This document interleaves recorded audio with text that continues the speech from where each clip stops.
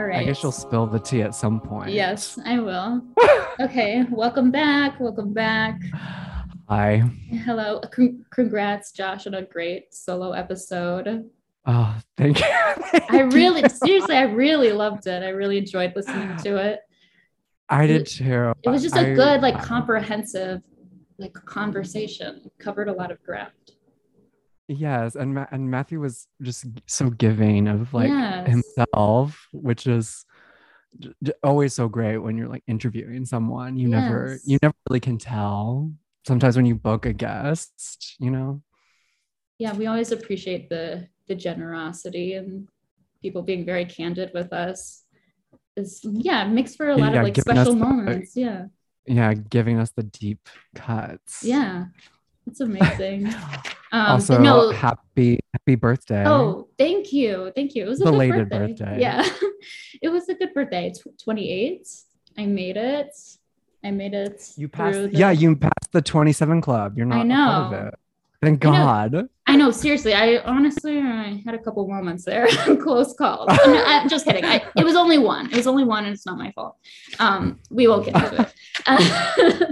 But no, it was a good birthday. And now it's over. So whatever. It comes and Yeah, goes. one for the books. Yeah, Yeah. I went to dinner and it was fine. It was no, actually, it was very delicious. I had the rigatoni, vodka sauce burrata rigatoni at Mia Oh, Francesca. vodka It was sauce is always so amazing. good. Honestly, like that's like one of the first meals I've had there where I didn't leave the restaurant completely bloated, feeling like a whale.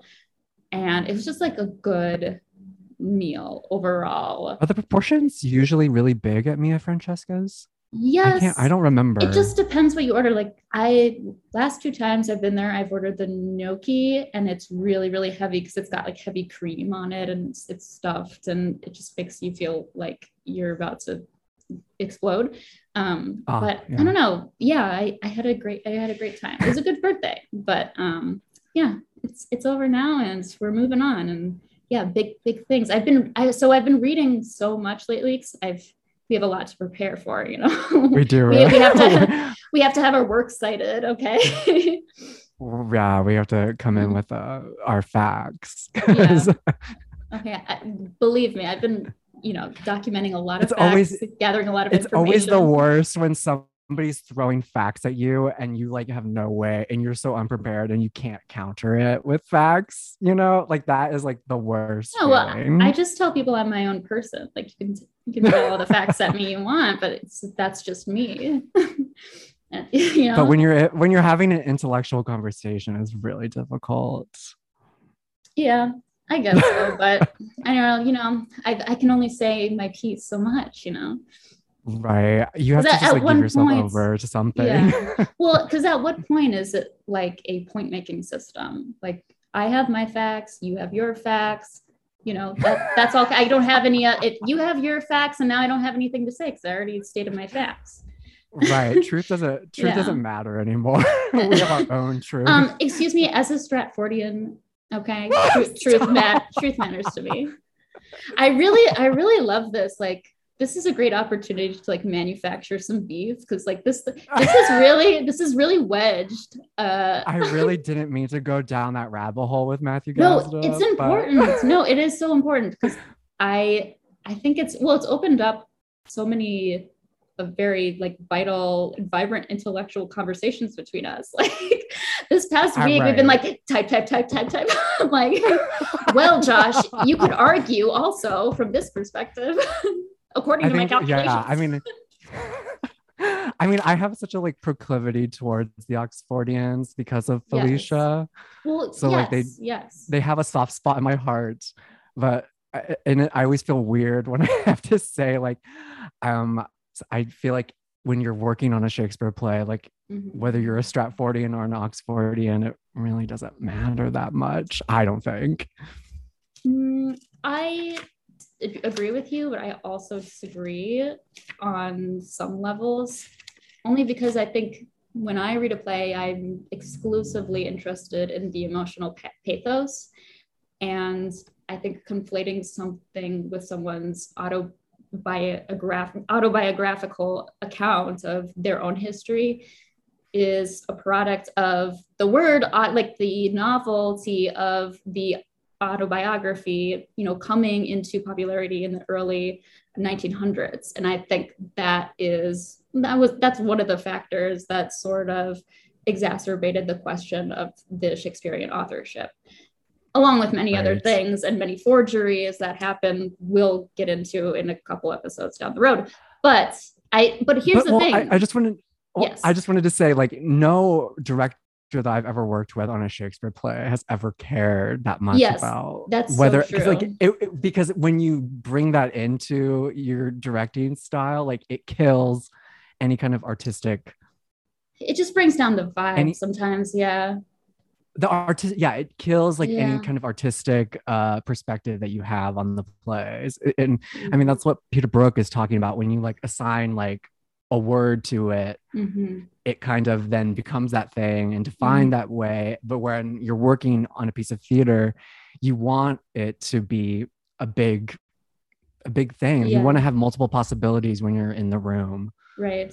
Well, I've actually I started to read The Empty Space by Peter Brook, and I'm really enjoying it. I think he gives a really very pragmatic, but very accessible kind of understanding of like the different forms that theater takes, and the sort of narrow model of what a theater practitioner can be, and how people just haven't taken a step to make it something else or make it something new, or use their imagination about something and creating something new, which is like the reason why many people's projects flop, because exactly, they're attached to something that was there before but now may or may not be any longer relevant. So but yeah, it's a really good book so far. I mean, like reading like 3 books at one time, so I'm like trying to keep up. Me too. I think I'm on like 4. No, I'm on 3 books right now. Yeah. I'm reading Midsummer Night's Dream. Yeah. Shakespeare by Another Name. Yes. The Year of Magical Thinking by Joan Didion, which I've already cried at. Really? I've never read a single Joan Didion book ever in my life. But I hear it's good. I know everything. Must. Yes, definitely. I hear it's great. On the same note of like collecting facts and information, okay, you probably already knew that. I don't know if you know this or not. Did you know that Ryan Murphy used to have the rights to Funny Girl? Nobody is fucking talking about this. Okay, so is that the new conspiracy? Is that the new conspiracy? So this is I have a conspiracy. All right, everybody, this is my conspiracy. So I did some research. Ryan Murphy used to have the rights to Funny Girl back in the Glee days. And in 2015, and so here's the thing, when he was doing Glee, he kind of put Funny Girl on the map and used Lea Michele as a vehicle for that. And it was sort of this unspoken thing that Ryan Murphy was going to produce a revival and cast Lea Michele as Fanny Bryce. But so what happened is that he ended up selling the rights to Sonia Friedman, a producer who produced the West End revival in 2015. And that was a huge hit. And when there were talks of, bringing the show to Broadway, because it was really taking off in London, there were all these articles of all these other actresses that were in the ringer and like being contended for the role of Fanny Bryce, including Lady Gaga. Right. And I remember that. Yes, and Idina Menzel. And Lea Michele was completely excluded out of the conversation. Nobody was writing or even considering bringing up her name because she was getting so much bad press because she's a slog to work with. Right. And she's been sort of like excommunicated. And what is even crazier is that this West End production was directed by Michael Mayer, Lea Michele's director for Spring Awakening. Isn't that insane? Yes. So she was absolutely like, I can't imagine like she like throughout like her whole Glee career, like her whole career, working so closely with Ryan Murphy, she knew that Ryan Murphy had the rights and had this expectation built up that he was going to produce a revival and cast her in it. And it just never happened. So my theory is that Ryan Murphy actually used Lea Michele as a vehicle to put Funny Girl on the map so he could upsell the rights to Sonia Friedman. I don't know if that's how it works, honestly. I don't know if that's how it works, but it makes fucking sense, honestly. Like, well, yeah, and like I'm wondering now if there was like a backroom deal to like throw Beanie Feldstein under the bus. Well, here's the thing. Even if Lea was cast originally and everything worked out for her perfectly, there was probably already going to be some backlash because people don't like her. But then casting Beanie Feldstein, she absolutely got railed by the public. And it just wasn't selling, unfortunately. And I actually feel really bad because I think she's actually a very talented actress, beautiful girl. But the tickets were not selling at all. And I've just read so much about this. And at the end of the day, everybody has just said that it just sucks on every level. It sucks for everyone involved. I'm trying to convince my mom to go with me to New York this fall to go see the Funny Girl production with Lea Michele. Well, guess how expensive the most expensive ticket is. It's $2,000. I heard that they went up like $500. Yes, from the original price. Yes, the original price for Funny Girl when Beanie was playing Fanny, it was about $265. That's like roughly the most expensive ticket you could get. Ever since she's been replaced, the price went up so high. Now the most expensive ticket is over $2,000, which is insane to me. I just love that all of this is coinciding with my Glee rewatch. I'm currently on season 4. I'm serious. Like, it's so crazy to me. Like, isn't that so crazy that like Michael Mayer directed the very revival that Lea always wanted to be in? Like, it's kind of funny because Ryan like absolutely sort of threw her under the bus in that way. Like, I can imagine like him like buying the rights and like putting Funny Girl on the map and being like, yeah, that's not gonna happen. I don't know. I mean, he does work in mysterious ways, as they say. Well, he even said like, because people, while he still did have the rights, people would always ask like, do you want to produce the revival of Funny Girl? And he cryptically and very mysteriously would say, oh, we've already done so many scenes from the show and songs from the show on Glee, like we basically already did it. And then he sold the rights. And I just think that's such a weird, like, isn't that a weird thing to say? Answer. That's so suspicious to me. But honestly, if my conspiracy is true, it's kind of genius. Yeah, I mean, it'll be interesting to see how it plays out but I feel like the people deserve a Funny Girl who can, a Fanny Bryce who can sing. It's one of the most challenging. Beanie Feldstein. Yeah, I'm sorry, Beanie. I love her so much, but no, it is one of the most challenging roles vocally ever written. So why did Ryan Murphy own the rights to Funny Girl? Like, why didn't Barbara get in on that and try to own them? Well, I have no idea. Maybe I think she probably is still tied to it. So she's probably still getting dividends. Who honestly, who cares? Like, I just think that there is a strange coincidence with Ryan Murphy, memeing Funny Girl into existence. So I don't know how selling rights to something works, or I have no idea how it is a weird game. Yeah. I remember in college I probably shouldn't say this on the pod. But we were trying to get the rights to a show and they never responded to us. Was it like a big show? It was a company in England and they never got back to us about doing the rights to their show. Weird. And we even contacted the Better Business Bureau of England. Wow. And we never heard anything. You guys really lobbied for it. I mean, well, the script is so good that we wanted to do, and we were like, we have to do this script. It's too good. I mean, there were other versions of that script, but that script in particular was just, it was perfect. Anyway. Well, anyway, it's such a weird, because honestly, the like Broadway actor, like Broadway artisan drama, like is usually like really mundane and boring and uninteresting, but there hasn't really been a scandal like this for years. Oh Like no. there's been like It's small kind of like dramas. exciting. No, it is really exciting. It's really amazing. And there's been a lot of conflicting anecdotes with the canceling of Beanie's contract 6 months early, and then her kind of jumping ship 30 days before. Like she cut it shorter too, so nobody really Right. knows what's going on behind the scenes. But there's also like a lot of rumors that they planned to kick Beanie to the curb the whole time. Like this is something the producers conspired to do, and then replace.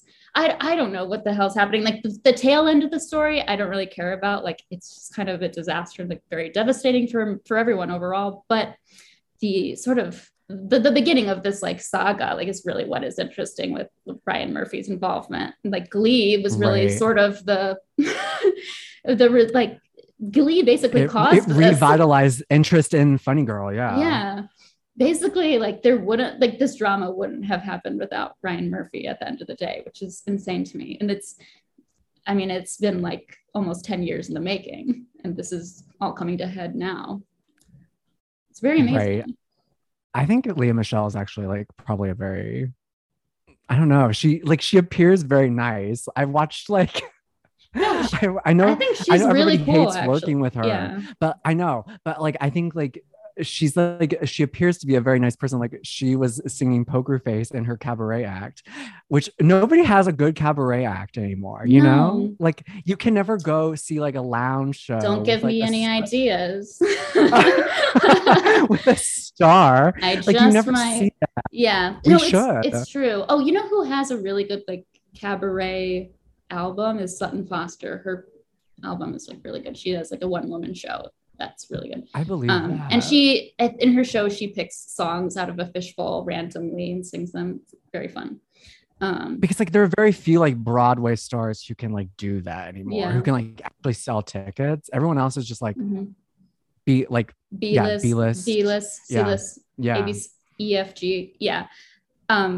Honestly, if I was that talented, I'd probably be a raging bitch, because she knows intellectually that she's one of the best singers ever. Like exactly in sort of her circle. And yeah, I'm sure she's extremely bitter. I can't imagine. But I was doing a lot of reading, and like even like Beanie was saying like I don't know the woman, but she's been very nice to me on the internet and like has only had good things to say. And she commented on my Instagram that I'm a star, and like so Leah's like done a really good job of actually maintaining her public persona as much as she can. But I do have connections, and I know for a fact that she's probably the worst person to work with. I hear on the street. On the streets. Yeah. I feel and also like the Beanie Feldstein story just feels very much like an ominous like tale of like be careful what you wish for, and like what your dream, like when you go for your dreams, like they sometimes can blow up in your face. Know. It's really devastating. I feel so bad for her. Me too, because she actually sort of quarantined herself in the Berkshires for 3 months at her parents' house and was taking singing lessons, dancing lessons. She took a clown class over Zoom. Like that's wow. I just feel so. There you go. Yeah. Why would you take a clown class over Zoom? I don't know. Everyone knows that a clown class has to be in person. In person. That's so true. Or I don't know if it was over Zoom really, but I can imagine, because I think she got COVID at one point, and that's another part of the story. And I don't know. I feel COVID. I'm just like, get it together. Listen, I have a good attitude, and I will always credit that. I did get sick in Paris. I got sick in Paris, but the test didn't come out positive, so it was just the flu, I guess. I know. I've never got it, never will. But it's that love. Yeah, it's the love. Oh my gosh, somebody else brought up Marianne Williamson the other day about like getting rejected, and people rejecting you, and basically saying to that person or that thing that rejected you, like, I forgive you and I release you into the Holy Spirit or whatever. Do you remember reading that? Or I forget No, who but was saying that this the sounds other like day. a Marianne Williamson quote. Yeah. So I forgive the Oxfordians. I release them into the Holy Spirit. It's okay. I have a soft. I love a good Oxfordian. If they have a passion and they're willing to share it with me, I'll get down with them. Well, they have to be animated. They have to be excited. You know. I want to see a show. Okay. Exactly. Like, that's what you should go see Felicia's authorship, because I mean, I would actually love that. I know, because watching Felicia lecture, like, she is a performer.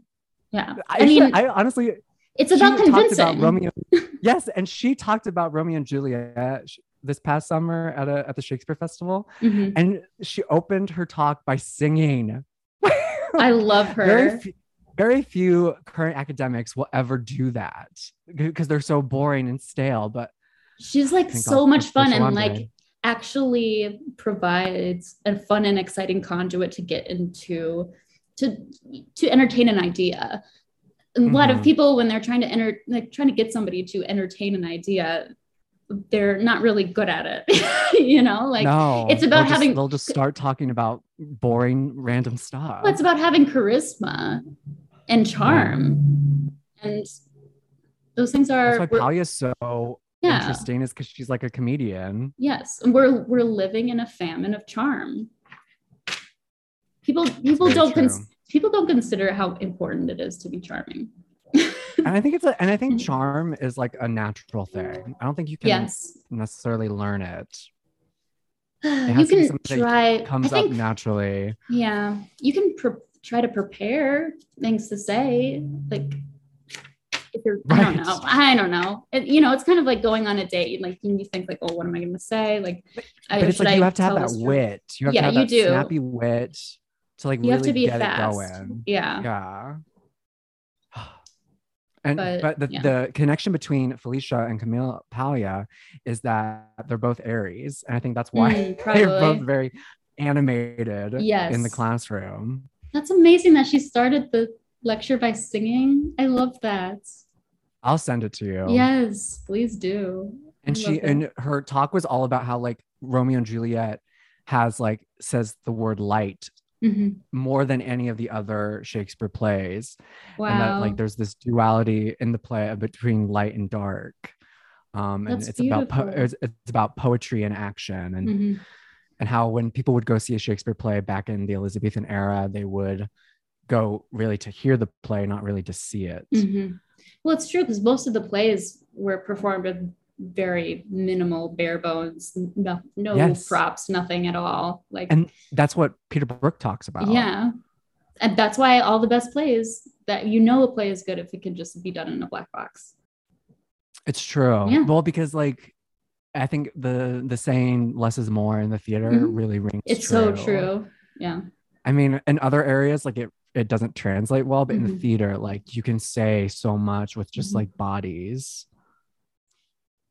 I've been watching the Theater Talk archives a lot lately. Oh, it's so good. It's so good. And there really isn't another platform online or on television where you can have a spirited, discursive debates and rich conversation about theater and about what's going on in the theater and extended literature world.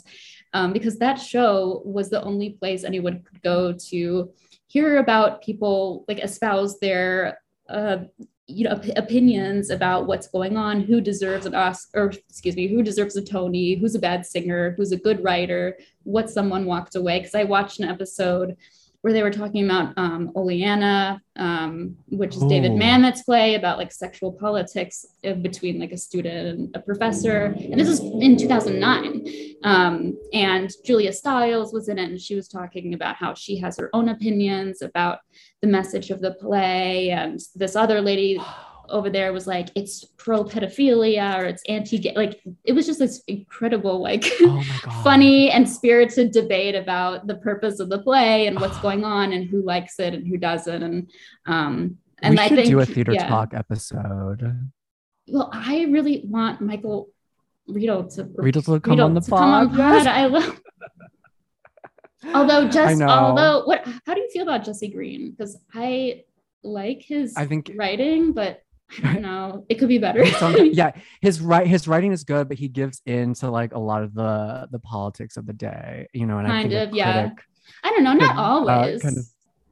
No, but he did do that West Side Story piece back in December where he was like, oh, it's like a Confederate. He was entertaining the idea it's like a Confederate statue. Yeah, that's like, weird. He's an old bird, but he I also like Ben Brantley a lot. Yeah. And Elizabeth Vincentelli. I was gonna say Jesse Green, kind of funny, but like very sad. Do you know what he said about Beanie Feldstein and Funny Girl? He said, you're rooting for her to raise the roof, but she only bumps up against it. I was like, that's so mean. That's horrible. I mean, but it sounds like it was true. Well, definitely way funnier of a criticism than anybody has been writing about like Dime Square or like whatever. Oh, exactly. Stuff. Like, if you have something, if you have some criticism to say, be funny about it. That's why we love Michael Riedel. Yeah, make it entertaining. Yeah, make it entertaining. Like, I really do feel like that's the purpose of the intellectual, but also it's the purpose of the critics, is to entertain an idea and get you and convince you of an idea through your charisma and your way with words. I remember there was an episode of Theater Talk where Joan Rivers was on, and they were talking. Oh, I love that episode. Yes, and she talks about Amelia Clark, how she was like pigeon-toed. Yes, or something. Yes, she is. in Breakfast at Tiffany's. Yes, and she's like, nobody wants to fuck you if you're pigeon-toed. She should have had a permanent like role on Theater Talk, because I don't know, like Joan Rivers would have been so good for that. It's like she really was. I don't know. It's a crime that, she was on Fashion Police for so long. Like, she should have just been talking about theater. But I guess at that time, when did Theater Talk like get canceled? Like, when did this happen? Yeah. It seems like it ended in like 2018, maybe. It's so weird. Well, that's so recent, actually. I know. What? I think we need to do a Theater Talk episode where we just watch a couple episodes. Yeah, because I was watching like one from 2015, and it's just crazy. There's no other. Well, I mean, remember back in the day on cable, there used to be a channel for every single thing. Like, do you remember the Style channel? I think so. That sounds vaguely familiar. Before your time, maybe. Maybe. I remember Oxygen. Is Oxygen still a channel? I think a lot of these channels like still exist. Like, nobody watches them. But I remember I used to watch the Style channel. Obviously I watched VH1 and MTV and all that, but there were other very niche channels. There was a show, Isaac Mizrahi had his own show where they specifically only talked about like design and fabric and stuff. It wasn't like makeover show or anything. It was his own talk show. It was about style. And I don't know, I think Theater Talk was probably a part of sort of that trend, maybe. I don't know, but it's such a good show because I love to hear them argue.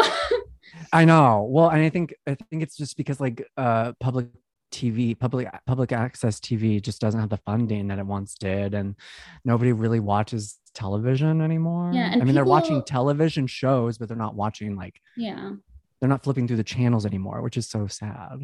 And also when people have spirited debates, I think nowadays people take it so personally, and it's hard not to take things personally. But I think on Theater Talk, they do it so well because they make it very friendly and cheerful and exciting. It does feel like you're at a cocktail party and people are having disagreements and you're just like in this environment where there's this incredible rich discourse going on, but it's never in bad faith. It's always, it's never mean-spirited.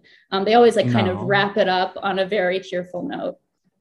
Because they're all just happy to be in the room talking about theater. Like, that's literally, they just have like a great passion for theater, which is admirable. And I think Yeah, it's that what is we nice. aspire to a lot on this podcast as well. Mhm. Yeah, but De Vere didn't write any of those plays. So with that said, Shall we get into yeah, GIGI yes. Okay, so you watched Gigi for the first for time the very recently. first time? How did you Yes. like it? I thought it was the color and it was absolutely beautiful Mhm. and it was very funny. It is so funny. I It's didn't, I amazing. mean, and I know like it's a Lerner and Lowe musical, and Hmm. My Fair Lady has its comical moments, but I wouldn't say it's like necessarily like a hilarious show. Hmm. But Gigi was funny as Yeah, heck. It Gigi was is just really great. funny and snappy and quick, and it's one of those like old musicals where there's not a lot of dead air in it. I mean, it is sort of kind of that same very like long, drawn out wide shots, but it's very grand. It just has like this air of being such a bon vivant as opposed to its contemporaries. And it was a huge hit right out of the gate when it was made. But I have some notes. So yeah, it's 1958, Gigi, music by Alan J. Lerner, based on the 1944 novella of the same name, written by French novelist Colette. And in 1991, Gigi was selected for preservation in the United States National Film Registry by the Library of Congress as being culturally and historically and aesthetically significant, which is probably my favorite part. Like, I just like the colors, you know, it's very The bright. colors are really great. Yeah. Which, and it's such a rarity now for us to get films with like that much color. I think like the last movie that was ever that colorful was La La Land. Yeah, but even with like movie musicals now, like you can get a lot of color and a lot of spectacle, but it's very close up. And a lot of these Mm, old mid-century musicals, like that scene in the apartment where everything is red, you have this huge wide shot where it literally it like looks like a Rothko painting. Like it's so red and right. beautiful and uh, outlandish. Well, yeah. And wasn't there like an obsession with like the French had an obsession with like Russian red? Like that Mhm. wasn't that a thing? And Probably. I think that explains why their apartment is so red. Yeah, It and could also be that rich. it just looked really good on screen. Yeah, well, it's also about high society and being counseled to be a part of, upper class French society, and trying to get Gigi to, learn and going to, etiquette classes, and learn how to be charming. That's literally like what the movie is about. Like she has to go to these etiquette classes to learn how to be charming so she can become some, rich man's mistress one day. Right. And Lerner and Lowe, it seems like have like an obsession with women in etiquette classes because like Mm-hmm. Eliza Doolittle is also like taking Yes. etiquette classes. That's why I'm like Gigi and My Fair Lady really do mirror each other, but Well, they take place in different countries, but they kind of I don't know, but they have different endings because like in My Fair Lady, Eliza comes back to Professor Higgins, mhm. but in Gigi, Gaston is the one that comes back to Gigi. So My Fair Lady and Gigi have a lot of parallels. Lerner actually favored Audrey Hepburn for this role originally, Mm. but Audrey Hepburn turned it down, and the Arthur Freed preferred Leslie Caron actually, and convinced him to go to Paris and meet with Leslie Caron, and he was completely sold. She's an amazing actress, and she was actually on the stage in the stage version of Gigi recently before she met with him.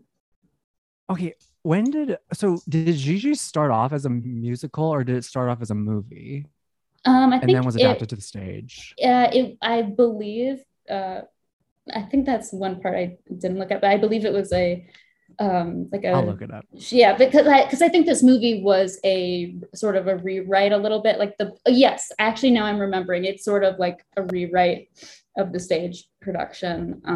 There were a lot of changes that they made for the movie specifically. It says that the stage production was like produced on Broadway Mm-hmm. in 1973. Yeah. So that was after. Yeah. And then there was the revival that was back in 2015, which I almost saw that revival. Really? But then I went and saw Jim Parsons and An Act of God. Was it instead. Good? I like him. It was good. I mean, it was very much like a vehicle for him to just like really show off himself. But I had a great time. Yes, that's great. and I don't think that Vanessa Hudgens would have been. I don't know if she would have been that good. And she's so. GIGI. I actually, all right. Is her voice weird or is it just me? No, her voice is weird. I don't think her only good song is Sneaker Night. Wait, she's got Sneaker Night, and then what else she has? Oh, she had one called Say Okay. Oh yes, yeah, that was a good one actually. But no, her voice High School Musical, of course. Yeah, I mean, her voice isn't bad. It's just unique. I don't know. It's an acquired taste. It's kind of whiny.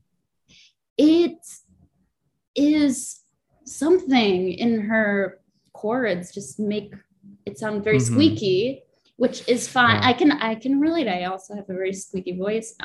But I don't know, just something about it. She's talented songstress, like her pretty vocal has chops and very beautiful. And actually I saw her promote GIGI like on the Today Show, and I thought it was really good. I remember that performance. Yes. Yeah. But something about that revival, what did they not have in it? Thank God for what is it? Thank Heaven for Little Girls, the opening song. Well, and possibly they did have it, but they changed it to be sung by her grandma, and as opposed to how convenient. I know, Honoré. Yeah. Well, that's so silly because that's what the show should open with, because it's the whole ethos of the show. It's a celebration of girlhood and being young and charming and funny and witty and unique, and you're sort of untouched by high society standards when you're that young. And that's why Gaston is attracted to GIGI, because she doesn't care about the upper class conventions and doesn't care about etiquette classes. And also she's a tomboy, and we should really bring the tomboy back, because we should bring that back into the lexicon, because that's also kind of what it's about. She's just her own person. She just doesn't care about standards. She's very unrefined. Yeah, she's very unrefined and playful. Exactly. She's very attuned to her inner child, because she sort of is a child, but that's the point. Yeah. But yeah, I mean, I think like it gave in, because that production was in 2015, so it was like giving in to like our kind of like moral panic pre-Me Too, but like it was there. And it's like the Oleana debate. It's like, it's pedophilia. Exactly. Or whatever. Yeah. Yeah. But no, there's something to be said about like, okay, it's like an old man, sort of like because he's a grandfatherly figure. Exactly. And like, I think he's not saying like that he wants to like fuck her. He's saying like, thank heaven for little girls, because like they then grow up to become women, and like we should be celebrating like the beauty and vitality of women. It's very feminist almost. It's actually extremely feminist story. Yeah, I guess in a way, because Gaston like he kind of like rushes back to her. Yeah, because she's to like get back with her. Because she's like, I don't want to be just your side piece. I want to be either, your friends. Because she does sort of want to keep her relationship with him platonic, because she values her friendship with him, like the platonic part of the friendship. She sees him very much as like a brother. Yes. Which, their relationship is so like a roller coaster. Like, there were times I was like, it's hard to keep up with what's going on. But it's so romantic, because it's a little bit of a will they, won't they situation. And it's really sweet and tender in the end, where they like just ride away in the carousel. And but I think I like this movie and this show a lot, because the songs are very cheerful and happy. I love the song "The Day They Invented Champagne." I know. I was humming that song for like a couple of days. Yeah. But the thing is, like, champagne really does give me like a headache, and it's horrible because I love I love good mimosa, Mm-hmm. but like it gives me such a horrible headache. So I I suffer for understand. my pleasures. I love champagne so much. I want it to be like that toasty, dry kind. I'm not well versed in the kinds of champagne. I guess the grapes, champagne, whatever. Right. It's very delicious. But I also like bubble. I like a lot of carbonation. I know it's very like appealing to the eye It to gives see me the energy. I don't Mhm. know what it is. Yeah. Okay, what is it about carbonated drinks where I'm like, okay, if you a Topo Chico, they blast those things like so much, like it almost hurts when you drink it. That's kind of why I like it. Well, because it's like an energy, like Yeah, it's like it just gives you a forceful. jolt. Yeah, Yeah, and it yeah, very very random, very few times you ever get that in your life. yeah. What's another song I really? Oh, so that's one of my favorite songs. My most favorite song in the show is "I Don't Understand the Parisians," which is so cute. Um, I it's what do funny you like because about the it? the because she's sort of like talking about the definition of love in the upper class achievement Hmm. oriented way, where love is sort of something you have to learn, and is getting married or being associated with somebody high class is sort of an achievement. So the love part is conflated, not necessarily with romance. It's sort of conflated in Gigi's eyes as this thing that is sort of like homework, and she really resents Parisian society for that, because that is really all they care about, is who is dating who wants to go have sex with who. Yeah, And she sort of is on that brink of being a child, but also coming into her own, and understanding, and falling in love for the first time herself. But I love that. Yeah, I love that. She's Leslie Caron is French. She has a great accent. oh yeah, I didn't know that she was French. Mm-hmm. Interesting. And Authentic. fun fact, her father was actually the owner of a very famous perfume store. What? And I tried to find out if her Is it still family. functioning? No, it Is it was still like, open? no, it's like this. It was this like perfumier somewhere that her father owned.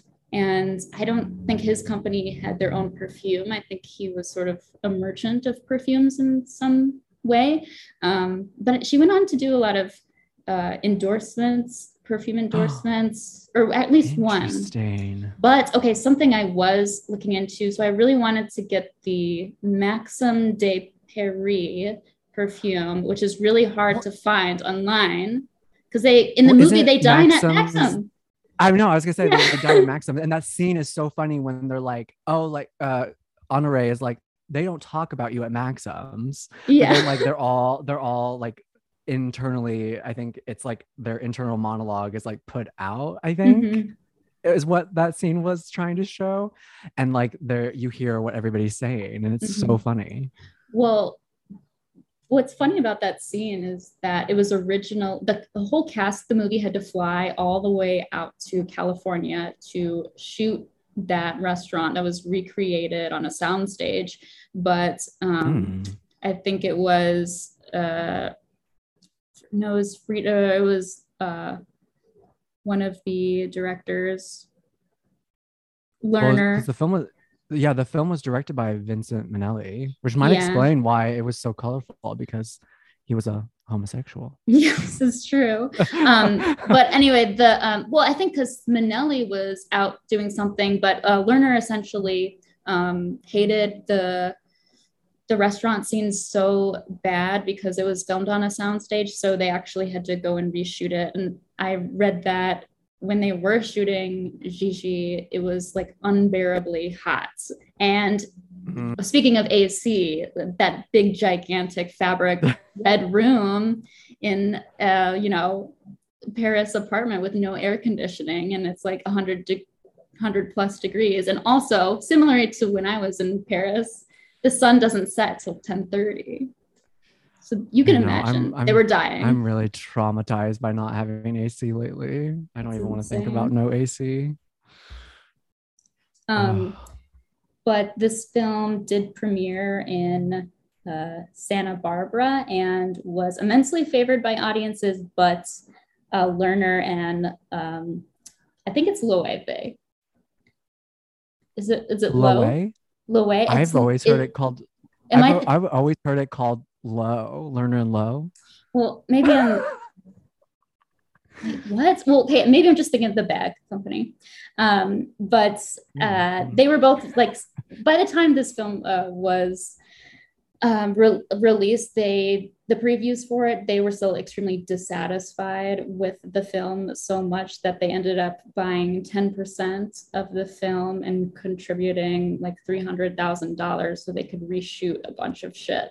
And they actually ended up going over like $400,000 over budget. But it really paid off because it was an extremely popular movie.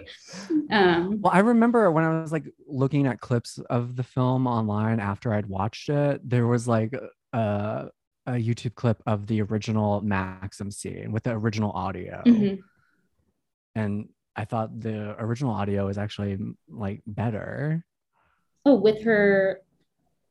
Like, what do you mean? The audio was just like fuller, it felt. Oh yeah. I don't know. I don't know audio terms, but with the Foley. Yeah, it just felt clearer. Yes, yeah. Than what it was when I watched the movie. Yeah. Hey, it's so Leslie, I don't know who the songstress or the vocalist was for her singing.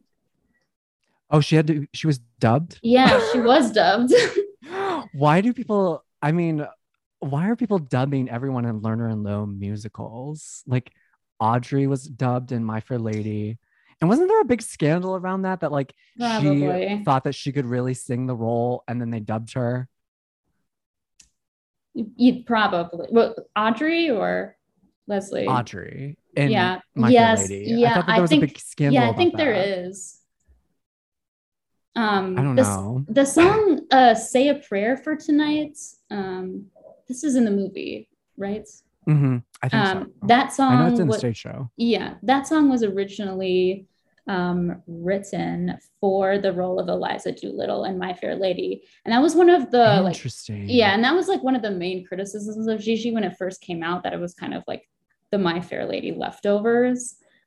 Which I mean, it kind of was because like they were considering Audrey for this role, but honestly, I'm not an Audrey girl. Like I think she looks very mousy, and I love I prefer Leslie Caron any day. Like she's way more charismatic and beautiful.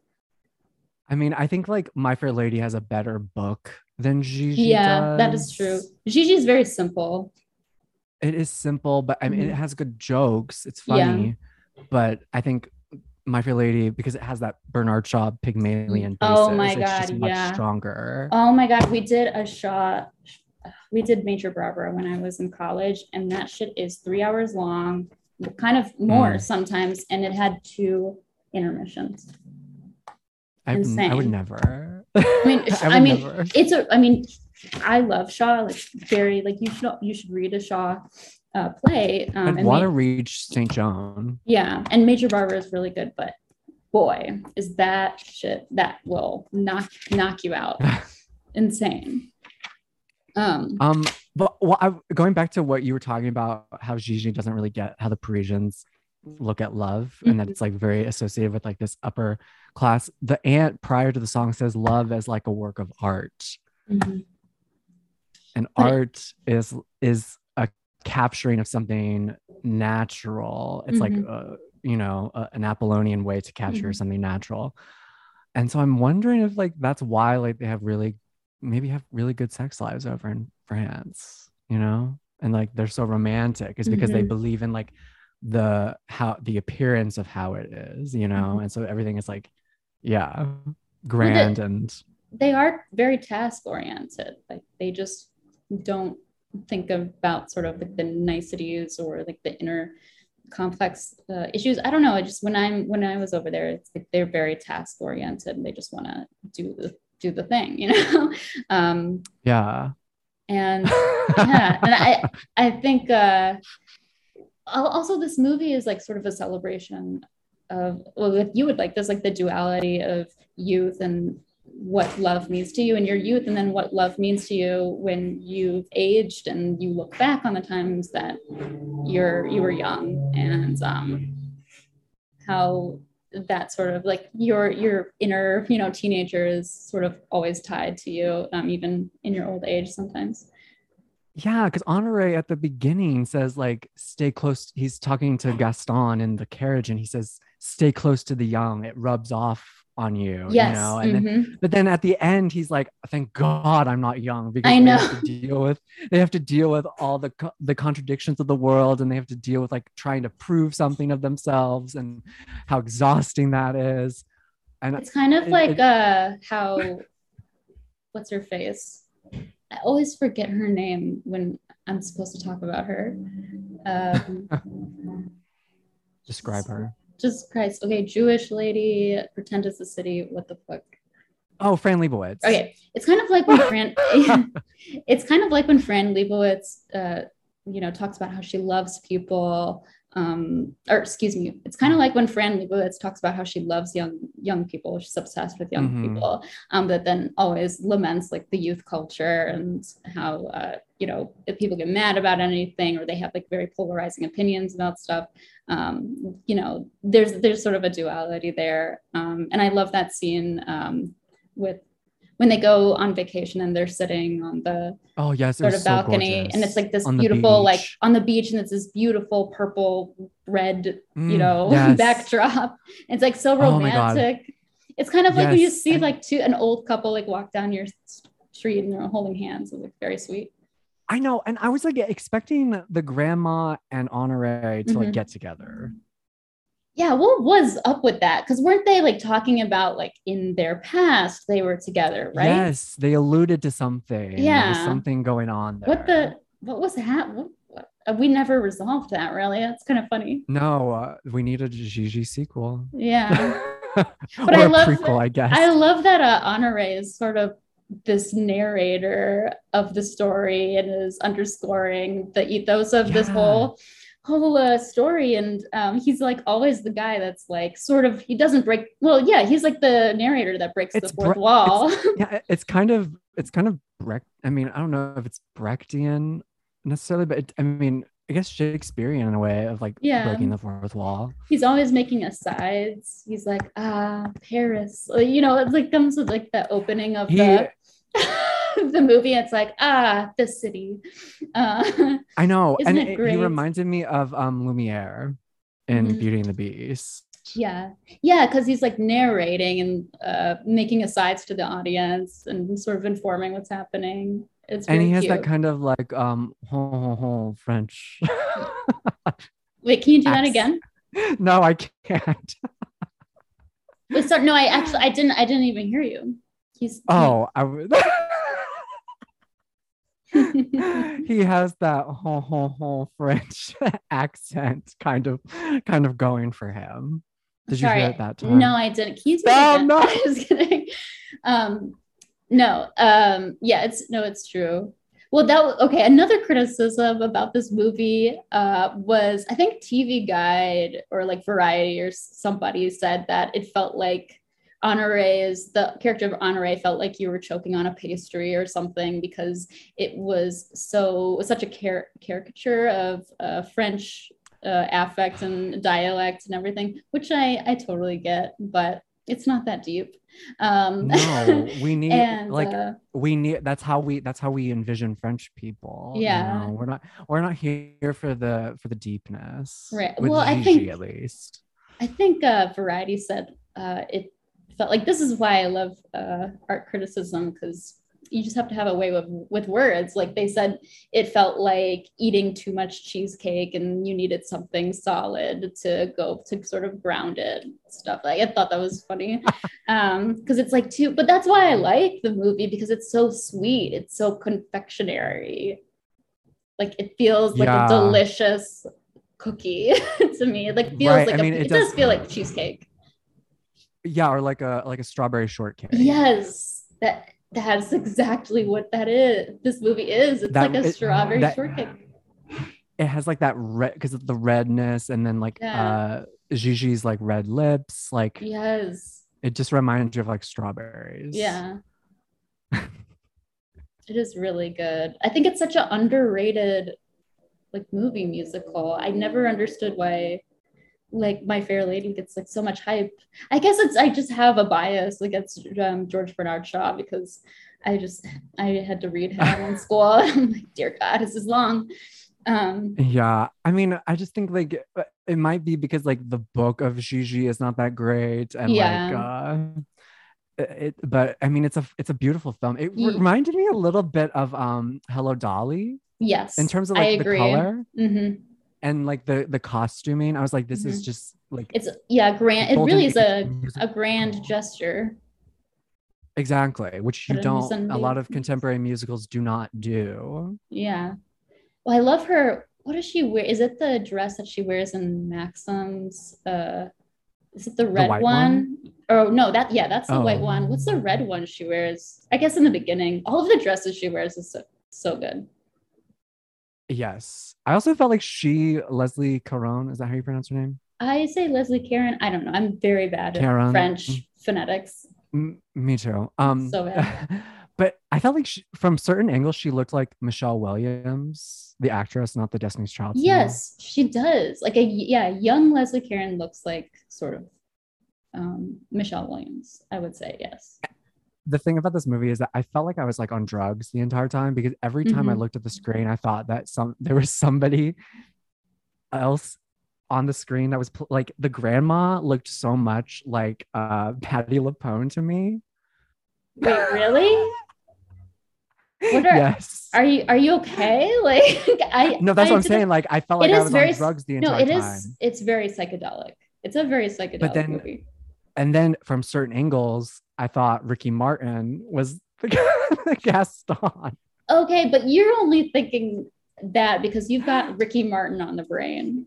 I do. I'm really glad that he's not going He's to saved. jail. I Justice would has be been served. devastated because Ricky Martin would not survive in jail. Like No, he wouldn't fare he could well. not. No, and like I can't picture him behind bars. I mean, I'm not even that big No. of a fan of his music. I Yeah. just think he's really cute. But like, no, like Gaston had like a really great like cheekbones, and they reminded me a lot Oh of yeah, like, incredible jawline. yes, jawline. He Mhm. reminded me like that reminded me of Ricky Martin's jawline. Yes. Oh, who now like the jawline is so like few and far between. Like who really has a good jawline right now? It's a rare gift It's in rare. our culture. Everyone has like my shaped head, like very round and circular. Nothing, no jaws is I mean, happening. honestly, the only person that I know that had that had a really good like jawline was Ezra Miller. Oh, And not her again. oh No. no. I'm And he's so gone sick. Ugh. off to the whatever. Whatever planet he's from. Dear God. No, you're not wrong about that. Yeah, I'm just trying to think who has a really good jawline right now. Not a lot of people, I guess. No, and then also the aunt Alicia, I believe is her name. Yes. She looked from certain angles, she looked like Helen Mirren to me. Yes, I can see that. I love like See, this is I was like, am I on drugs? Like, why are all these people like looking like actors that are not actually in this movie? yeah, I mean you've just got you've got a lot of people on the brain. Exactly. There's a lot of Yeah. things going on up Yeah, in there's this a lot of brain. things. Yeah, a lot of things happening. No, but yeah, I've seen this movie so many times. It's a very fun and easy watch. And it's got great music and it's very simple and yeah, it's very lively I and fun. I would actually say that there's only like or four songs that I actually like in the Mm-hmm. movie. I like the Gigi song that Yes. Gaston sings where he's like walking the streets of Paris. I think that was Yeah, I he's love looking up that at the one. statues, Yeah. and I love when he's like Gigi, and, Yeah. and then he just stops and I stares. know. I thought that was great. Have you ever seen this is I think this is also in 1958, High Society, maybe 1954. with Grace Kelly. No, but that sounds familiar. Oh, it's so good. We should watch it because sort of about the same subject matter a little bit. But I like it because it's almost because it's Cole Porter but it's also oh my god, slapstick. Yes. But on the same note, it's sort of like slow. And the scenes go on like extremely long. But it's very nice and it's very sweet. And I just like the slapsticky sensibility about it. I mean, I actually like it when a film like takes its time to like give us the ability to watch a scene, you know, and it's not like flashing in my eyes. I mean, I don't get me wrong, I love a good like quick montage, but I think being able to just like sit and look at something is so rare that like when I get the opportunity to do it, I like really like take it to its fullest advantage. Yeah, I remember when I first watched High Society, I was like, this is so long, but it's only a little over 2 hours. And I guess 2 hours is a lot for today's standards, but yeah, it's really not that bad. It just sort of feels long because it really stews, you know, it really and stirs you. Is it a play? No, it's just a movie. Oh. And it's really good.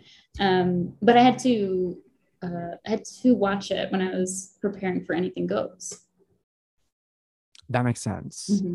Is Anything Goes based off of High Society? Not necessarily. I don't think so. There's just a lot of parallels with the acting style, the performance style, the pacing, the affect, the energy, the vocal performances. So I feel like we should do an Anything Goes episode. I feel like it's a really prescient musical. It's so important. It really is. It really is. I mean, with all of the conversations people are having now, it's like, oh, well, I guess there's, like, I just can't believe that people are very, I mean, especially Americans are very uptight and like tightly wound. And we're very bound to our puritanical ways, as you mentioned the previous episode. But Anything Goes is just such, it expresses that sense that you get when you're seeing things in culture just completely, decentralized and everything's sort of crumbling down. And it's like, well, when I guess anything goes now. Yeah. Whatever. Yeah. I wonder if there will be like a really dark take on Anything Goes. Kind of like that production of Oklahoma that I saw back in May, where it was like very dreamlike and surreal. Well, Oklahoma is sort of surreal. Oklahoma is very dark. It is. But because when you go to see Oklahoma, you're like, oh, it's so pretty and happy.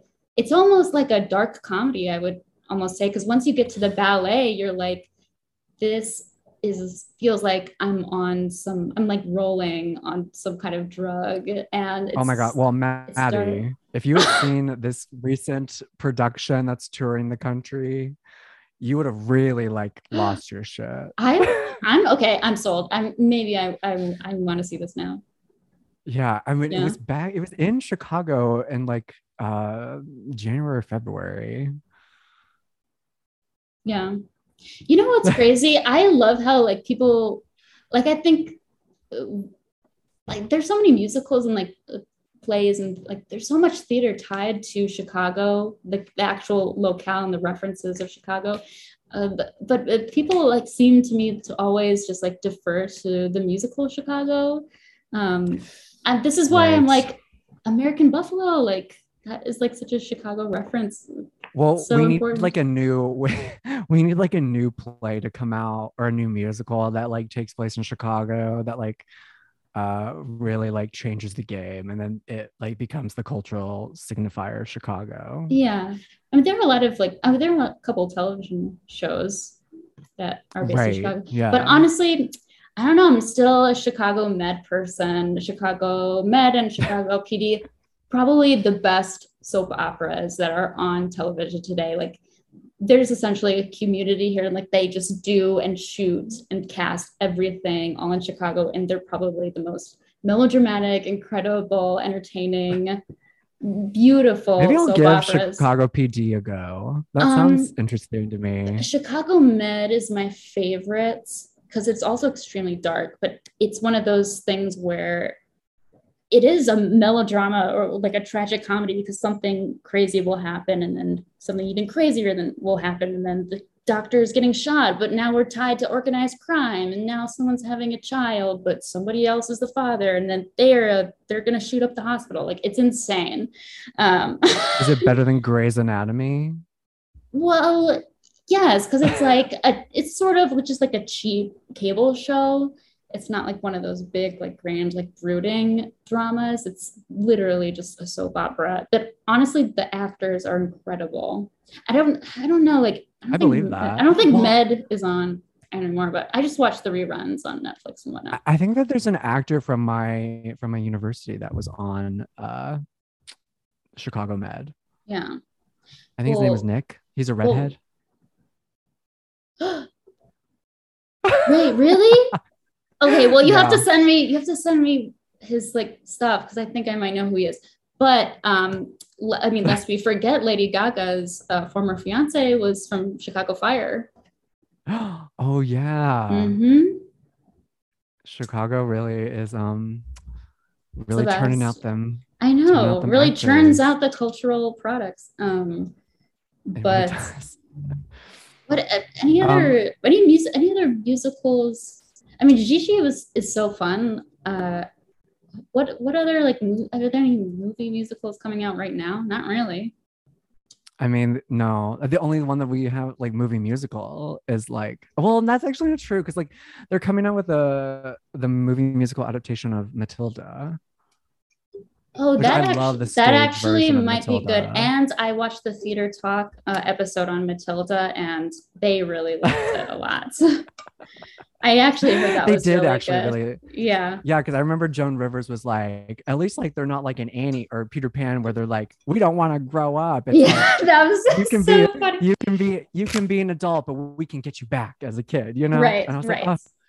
Joan Rivers really got it, you know? And she understands. I think it's because she had to pay her own ticket. They didn't just give her a comp ticket, you know? And I think when you have to put money in the game, you're like, no, like I have an investment here. I'm not gonna brown nose these people. I'm just gonna say my honest opinion, and yeah. Exactly. Wow. Oh my God, spit it out. I just had, okay, so I was looking at my notes and I just remembered the part where Lillian or Lilan, Lilan, I think it's Lilan, she committed suicide because Gaston broke her up with the Sugar King. Yes, that part blew my mind. That's so weird. It's so weird. I don't know what that was so out of pocket that his ex basically committed suicide, and like he had to because that's why they went on vacation, right? Or he went somewhere. So he's like, my ex committed suicide. I have to leave. Like he was really, honestly, very depressing as a character. He's like, everything's a bore. I know, everything's boring. And I honestly, you sympathize with GIGI because he is so nihilistic and disdainful about everything and very pragmatic. And he's like, I'm just going to have a mistress. And like, that's all there is to life. And, but he's bon vivant. Because he's a bon vivant. Yeah. Crazy. And he also says, like, the only people who make love are all the time are liars. Wow. I just think that he like just wants to poo-poo on love. Yeah, on love. He's one of those people who's like, he's not a romantic. He is a very, pessimistic about the whole notion of love. Because probably he's never had any novelty in his life until he met GIGI, who has like this newness. Vitality. She's young. She has this vitality. She like introduces him to this whole new world of being playful. Exactly. Yeah. And there's also that song where he's like, she's not talking about me. Why isn't she talking about me? I just got really Kind of sad. narcissistic. I just got really pissed off because I haven't been recording on my Zoom recorder this whole time. Now I'm so sad. But I've been recording the Zoom. I've been recording this meeting, and it's capturing my voice via the MacBook. But this is not the first time I've done this. So if my voice sounds like kind of echoey, I'm sorry. It sounds fine. It's gonna be great. No, yes, it is gonna be amazing. Oh, that's so funny. That's literally not the first. That's not the first time I've done that. I think last time I did that, I didn't realize that I wasn't pressing record until like 2 minutes into.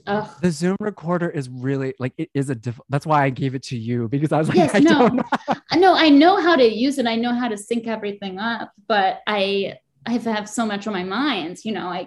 I can barely press. It's a miracle that I have an office job, because I can barely press buttons. It's okay. You've done it. I mean, you've pressed buttons before. You've proven yourself. I'm pressing the buttons. I'm putting pins in positions. I'm, doing it all. But going back to the suicide thing, the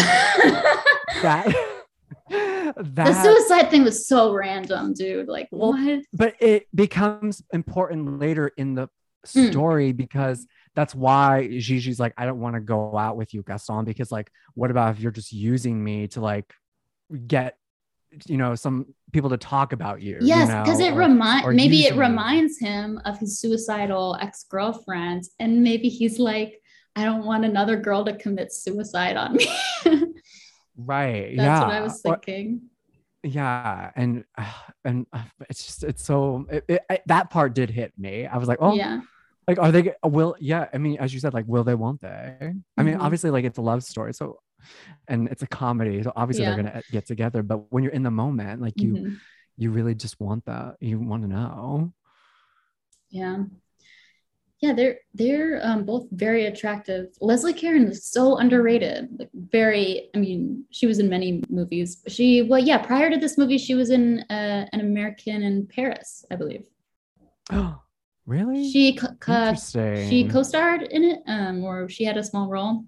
Wasn't Gene Kelly also in America? Didn't he direct that, or was he in that? I honestly have never seen An American in Paris, but it's on my list, so maybe that's my next one. I mean, as the French theme continues on. I know, seriously. I love Gene Kelly, especially his butt. Wait, where do you see his butt? Maddie. Where? Maddie. Oh my! You have to look up his butt. What movie was Google it right now. I don't have my phone. It's so. What movie was this? Maybe Singing in the Rain. Wait, that's one of my favorite movies. Maybe I have seen his butt. No, you like his. It's like there are Tumblr pages. Oh my God. Devoted to Gene Kelly's butt. Okay.